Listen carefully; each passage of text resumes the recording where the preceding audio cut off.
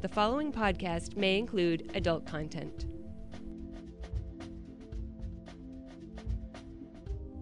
Welcome to Bound Off, a literary audio broadcast. In this edition, we have 3 stories: The Beach Ball by Charles Kaufman, Try by Todd Zuniga, and Feedback from the Committee by Matthew Petty.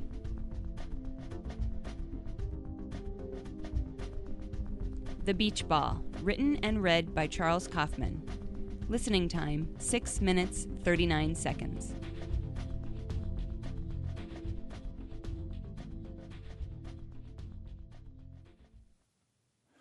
Robert's life wasn't so bad. There was a marriage of 20 years, a son in college, a respectable career, a mortgage-free house near the coast with just enough land to keep the neighbors at arm's length, 2 stray cats taken in, a golden retriever always happy to lick his hand. Life was not meant to be this easy. As he lowered himself over the edge of the pier, he noticed 4 cormorants sunning themselves on the nearby pylons. One twisted its long neck and turned an eye on him. Another opened its wings, ready to take flight. Robert slid into the nylon mesh seat and pushed his kayak into the harbor. There was scarcely a breath of wind. The tip of the kayak cut into the smooth water of the bay, piercing the wake of a passing lobster boat. As usual, he waved to the lobsterman, who, despite a working man's indifference to pleasure craft, returned the greeting. Robert dug in with his paddle and made swift headway toward a chain of remote islands. This was the ritual: sprint out along the islands and back again, 1 hour each way. A smattering of terns shot across the water, a turmoil of tiny wings. As he paddled, he felt an easy freedom, as if he were escaping, though to all appearances he had nothing to escape from. Motion of craft and water was enticing. Following the inside edge of the bay, he was safely out of the way of fast-moving boats. He wasn't interested in spilling into the frigid seawater. Wetsuit and life jacket were too confining to wear. The first island held the ruins of a Civil War fortress, jumbled blocks of granite around an old parade ground, a broken tower offering a good view of the bay. There were several figures standing on top of the tower. Robert waved, and someone fluttered a red scarf in return. Everyone was bound to each other by the magical surroundings, even strangers. He continued to the next island, a long, narrow ridge covered by haggard-looking spruce. The tops of the trees were stripped bare of needles and bark by winter gales, bent tips pointing away from the predominant winds as if by force of persuasion. There were wild blueberries on the island, and raspberries. He passed a rock ledge, the 3rd island, and came to a 4th, where a windowless stone hut could be seen. Robert had spent nights there with his son, David. Each summer they volunteered for island cleanup. They'd find beer cans, cigarette butts, food wrappers, human excrement left behind by those uninterested in the natural alchemy Robert felt on the bay. This last island marked the far end of his workout. Here the bay opened into the North Atlantic. He still found the sight breathtaking, even after many years. Today he was aware of a curious urge to go on. The ocean was smooth as glass. In the distance, the deep blue of the water met the dark blue of the sky. Why not? Just to test things, just to see what it felt like, get himself close to the overwhelming immensity. No chance of a storm, easy enough to turn around. For a while he paddled straight out, the islands behind him. He felt both excitement and apprehension. This was how it happened, wasn't it? Someone going up into the mountain wilderness in winter and losing himself, an expert climber, a seasoned helmsman missing from a drifting sailboat. Such things couldn't be explained away as recklessness. Robert stopped, floated on the water. What would it be like? Let the ocean currents take him. He let the thought drift away. He spotted something, a lobster buoy perhaps, and paddled over to find a beach ball with red, yellow, and blue stripes. Robert remembered a time when his son, David, was about 2, and they were playing a gentle, slow-motion version of soccer with a beach ball on a tiny bit of sand. Robert had kicked the ball toward the water by mistake, and the wind captured it, pushing it into the surf, carrying it further and further out. David had burst into a panic of tears, as if part of him were being blown out to sea, irretrievable. "Ba, ba, ba, ba, ba," he stuttered urgently in the heart-wrenching voice of a 2-year-old who hadn't yet learned to guard his emotions from simple losses. Robert wanted to explain that it was only a cheap inflatable ball. They could buy another. David wouldn't be comforted. Simple losses. Children are so much closer to life's beginnings, they must have a keener sense of the endings. Funny, Robert mused, because he had never really gotten over his own lingering fears of simple losses, a subtle yet persistent residue of despair accumulating inside him over the years, a feeling of hopelessness pushed to the back of his mind. Robert took the ball from the water and hugged it against his chest. There was no other place for it, as if it were a child. He stretched his legs over the plastic bow and leaned back against the seat. The deep blue sky, the kayak rocking gently in the low swell, offered a certain comfort. He felt an invitation to sleep. He was awakened, had it been minutes, by the cries of several gulls riding a billow of wind along the surface of the water. The sky was somewhat paler than before. The air had a chill. He looked for the coastline, but saw only low lines of advancing fog. Robert stuffed the ball under 2 crossing elastic straps on the bow. Life wasn't meant to be easy. No, sir. He began paddling slowly, not having any idea which direction to choose, the tricolor ball leading him on like an errant beacon. He wanted to get home, call David, tell him that it wasn't what he thought. It wasn't what they all would be thinking. This was an accident. His father had recklessly, irredeemably, he feared, lost his way.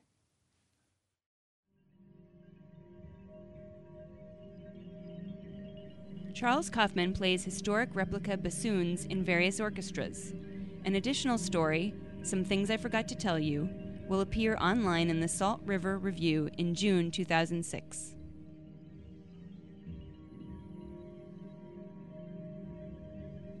Try, written and read by Todd Zuniga. Listening time 5 minutes, 19 seconds. While preparing a surprise dinner for my girlfriend, Aaliyah, I fill the living room with lit candles. The room's flat surfaces are layered with light that play on the walls in a fiery swim. I'm in the kitchen, tilting asparagus spears against a pillow of tomato basil risotto, when an ambitious candle catches hold of a curtain. The living room glows like a flamethrower spread. It all happens so quickly, I'm helpless to contain it. By the time firemen arrive and drench her home, I've burned down half of Aaliyah's house and killed her cat. To assuage Aaliyah's grief over her lost feline, I drop by her temporary housing complex and deliver her a new cat. It's a baby kitten that fits in the palm of my hand. She names it Derek Jeter. I tell her I think it's a girl. She nods and renames it Luther Vandross. Luther's eyes are sleepy. She moves only a little at a time. Aaliyah asks me where I got her, and I say, from an adoption center. She holds Luther to her chest and hugs me around the neck with her free arm. She says she forgives me. That first day, Aaliyah calls me from the kitchen to the bathroom to show me Luther asleep in the sink, from the bedroom to the living room to show me Luther's black tongue poking from between her kitten lips. That night, the kitten sleeps pressed into the L of Aaliyah's neck and shoulder. On the 4th day, Aaliyah calls and says, "Come over, I want you to see something." I hurry over, expecting Luther to be nestled in a cookie jar. Dodging my hello kiss, Aaliyah says, "I want to see the papers. For Luther, look at this." She bends over to show me a bald spot formed on her head, a dime-sized oval of hair missing. I tell her, "There are no papers." "There must be, and if you don't have them, call the adoption center." She tells me it's ringworm. "The cat has it, and now I do too." I tell her Luther came from a man on a street corner, from a box of 6 kittens. Hearing her name, Luther strolls over, wraps around Aaliyah's denimed ankle. Small diamonds of hair are pitifully absent from Luther's tail, side, and neck. Aaliyah looks at me blankly while scratching her bald spot. I pull out my cell phone, call 411. I ask for the nearest veterinarian. Once her bald spot is filled with bristles and Luther is healthy, I bring Aaliyah a dozen roses. We kiss and we clutch and we grab. She stops before we go too far, says she hasn't showered yet today. While she's in the bathroom, I pull a Ziploc full of red rose petals from my bag, sprinkle them onto her white bedspread. The shock red against white is a perfect contrast. Out of the shower, her body is slick with lotion. When she enters her bedroom, she gasps with surprise. We make love on the bed atop plucked roses, surrounded by their powdery scent. Luther pounces on stray petals that helicopter to the floor. I'm shocked awake from my post-coital nap. Aaliyah's shouting, "Get up! Get up!" But I don't get up once awake. Instead, I just look at her with silent surprise. She pulls at the bedspread, sweeping the remaining petals away, then pulls again, sweeps, then pulls. "It's my grandmother," she says. "My dead grandmother Lucy's." Luther meows. I sit up, only the cover sheet over me. "It's a miracle the bedspread survived the fire, but now it's ruined," Aaliyah says. "The petals stained it. Look, look," she says. I look. The bedspread is soiled with blurry pink skid marks. I say that I don't know what to say, and she says again, "It was my grandmother's. Now what?" A day after the rose petal stain, Aaliyah phones, says again, she forgives me. "I understand," she says. "You were trying to be sweet." I don't mean it when I tell her, "Maybe I should steer clear of you for a while, for your own good." But she does mean it when she says, "Maybe that's a good idea." I wait idly for Aaliyah to change her mind, but she doesn't call. To cosmically regain her affection, I play Gran Turismo 4 using her name as my user profile, change my Gmail password to Aaliyah, write her name mid-shower on my hand with liquid Dove. One night, I go to her burnt home, tear apart an unused notebook, fold up dozens of different types of paper airplanes. On the wings, I write short love letters, draw stick pictures of us together. I launch the planes into the brittle char. It's 2 hours before I'm embarrassed by the lame theatricality of my actions and depressed by how much I'm enjoying it. I stomp through the wreckage, retrieve the airplanes. I bundle them into a clump and throw them into an open sewer. Back home and filthy with ash, I call Aaliyah and ask her to meet me out for dinner. She asks where, and I tell her the name of a sushi place downtown. "You know, I've never eaten sushi," she says. A burst of adrenaline panic splashes through me. I imagine the raw fish erupting her body into a marvel of blisters, but before I have time to call the whole thing off, she says, "But why not?"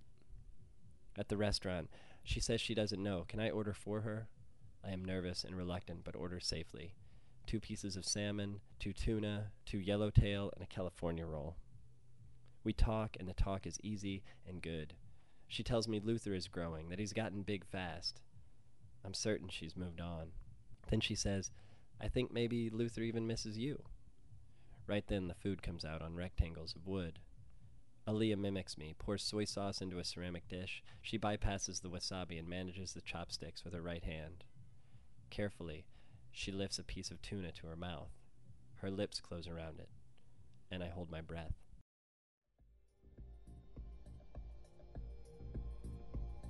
Todd Zuniga is the founding editor of Opium Magazine, .com and .print. A 2005 Pushcart Prize nominee, his work has appeared in Sweet Fancy Moses, Small Spiral Notebook, online at McSweeney's and LMA, and is forthcoming in Monkey Bicycle.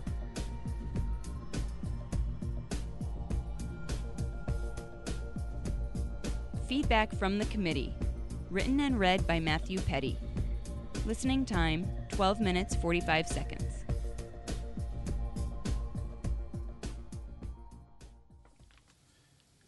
Feedback from the Committee by Matthew Petty. For one thing, you are not Ted Williams taking his .399 batting average into the last day of the season, that rainy, cold Sunday doubleheader at Old Shibe Park in Philadelphia. You can't with any credibility claim to have personally fashioned his bat out of the finest piece of hand-picked ash. You didn't clean his uniform, and you weren't the manager who told him to sit it out to assure that the statistical 400 would remain intact. In other words, you had nothing to do with Ted Williams hitting .406 in 1941. Neither did you have a hand in Joe DiMaggio's 56-game hitting streak that same year. We could go on and on about baseball alone. No one ever nicknamed you Kid or Splendid Splinter or Terrible Ted. And even if your given name were Joseph, no one would think of nicknaming you Joltin' Joe. Ditto Hammer and Hank. You're not even Stan the Man. Neither are you, as it turns out, Henry Miller strolling the evening fog of Paris in the 30s, rhapsodizing about encounters with unkempt and overweight prostitutes, gaslit street lamps lending your words a spectral luminescence. Nor are you John the Baptist. You don't possess the foresight it requires to herald the coming, and no one wants your head on a platter. What we're trying to say is that you've never had a sex change operation or been featured on the cover of Wheaties. You haven't achieved nirvana. You seldom, if ever, walk barefoot on hot coals. You weren't baptized by fire, and you haven't been to hell and back. You've never committed treason, and you aren't listed as missing in action. In fact, you've taken part in few endeavors that technically qualify as action. For instance, you were never involved in a foreign intrigue.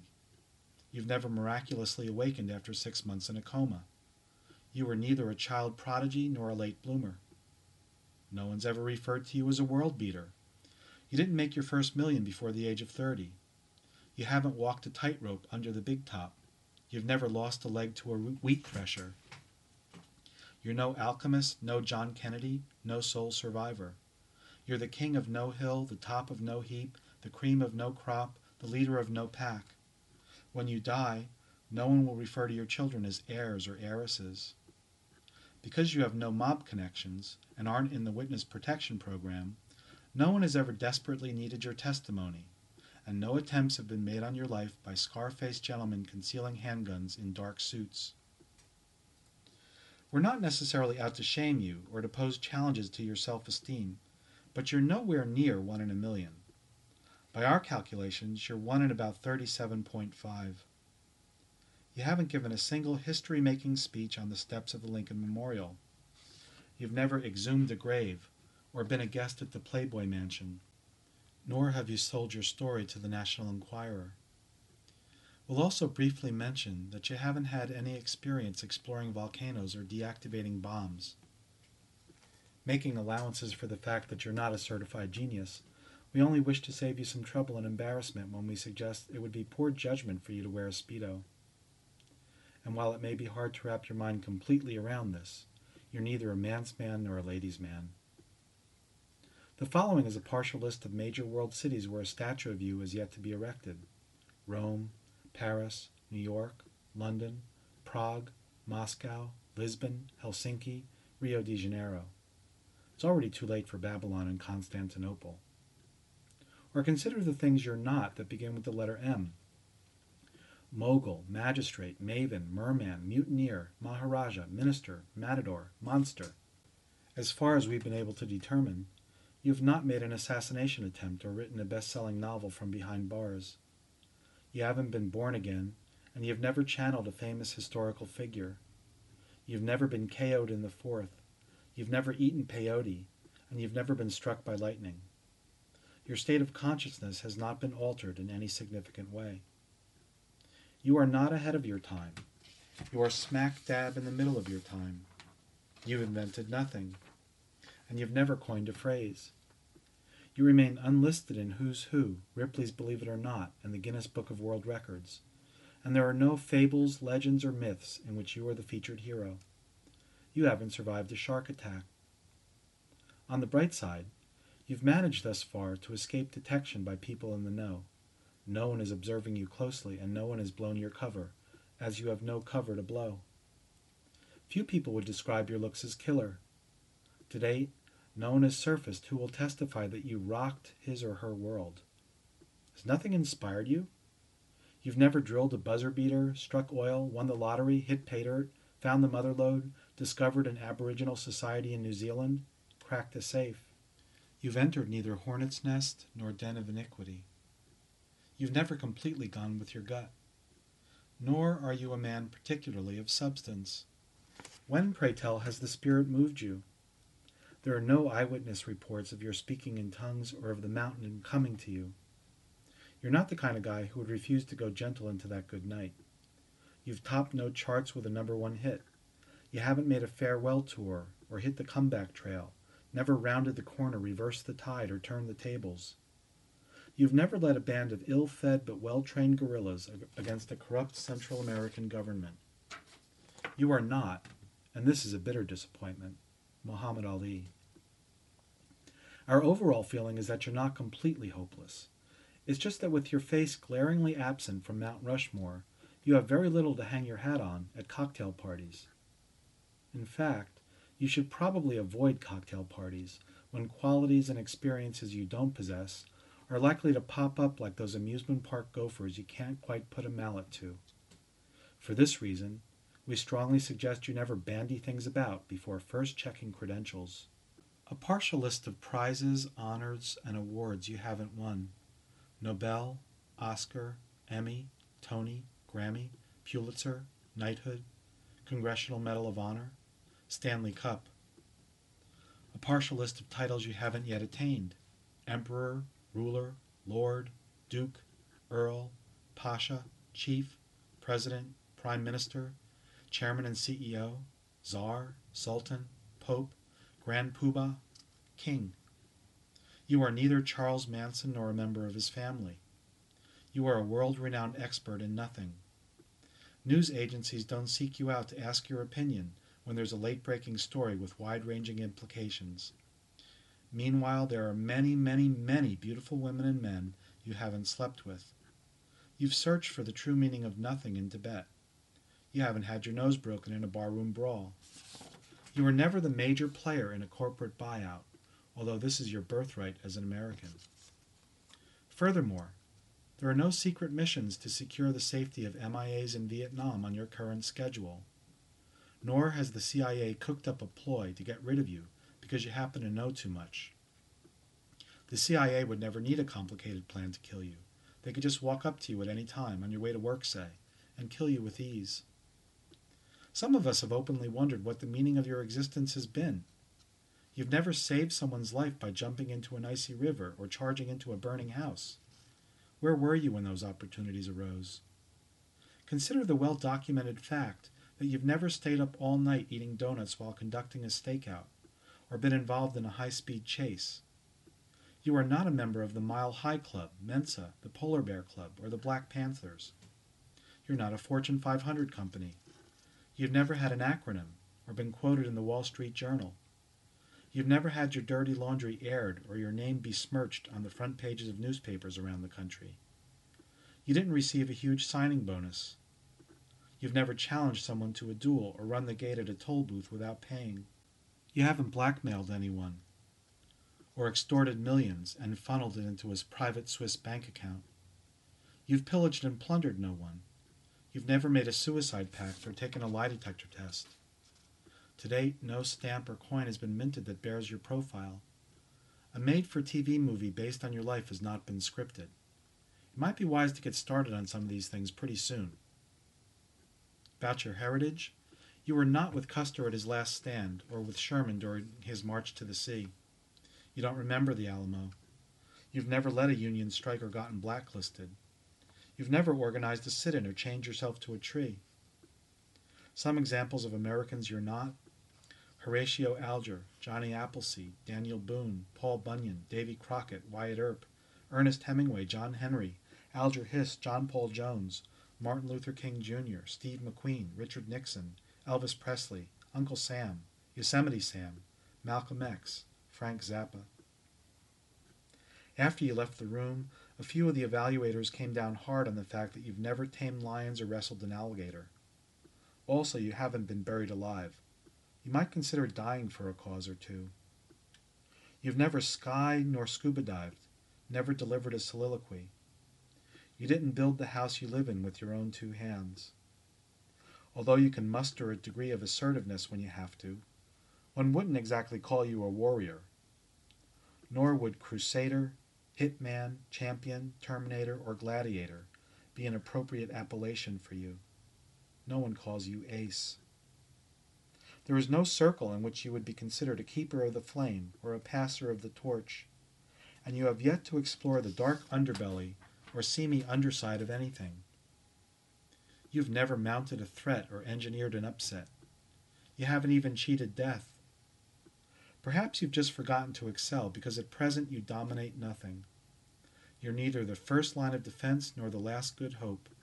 You're not the final word on anything. You don't understand Einstein's theory of relativity, Heisenberg's uncertainty principle, Pascal's Pensées, or Joyce's Ulysses. And Wittgenstein confuses the heck out of you. No one on the committee was willing to overlook the fact that you haven't climbed Mount Everest, swum the English Channel, or flown solo across the Atlantic. And one small step for man was apparently too daunting because you've never set foot on the moon either. You've never sung in the Vienna Boys Choir. You're on no one's short list, and you're neither contending for the belt nor in line for the throne. No one claims you as having been a formative influence on their work, nor have you ever been bound and whipped by a leather-clad dominatrix. It appears, in other words, as though you've left quite a few stones unturned. Someone suggested trying to end on a positive note, even if it wasn't easy. To your credit, you have never burst someone's bubble or taken them down a few notches. And though no one has ever called you maestro, though you're not a virtuoso performer on any musical instrument, you appear to be one of those rare men who keep their eyes open during certain procreative activities, and many of the female judges found this laudable. You've stepped on no one's toes, backed no one into a corner, called no one's bluff, kicked no one's ass, made no one's skin crawl. Not once in your entire life have you waved goodbye from a helicopter as you left the grounds of the White House in disgrace. When all is said and done, you do at least have a clue. You might try hoisting those aspirations a little higher. Maybe watch a little TV if you're strapped for ideas. No one here thinks you're not still capable of scratching and clawing your way to the top. This is America. It's never too late. Matthew Petty teaches creative writing and literature at the University of the District of Columbia.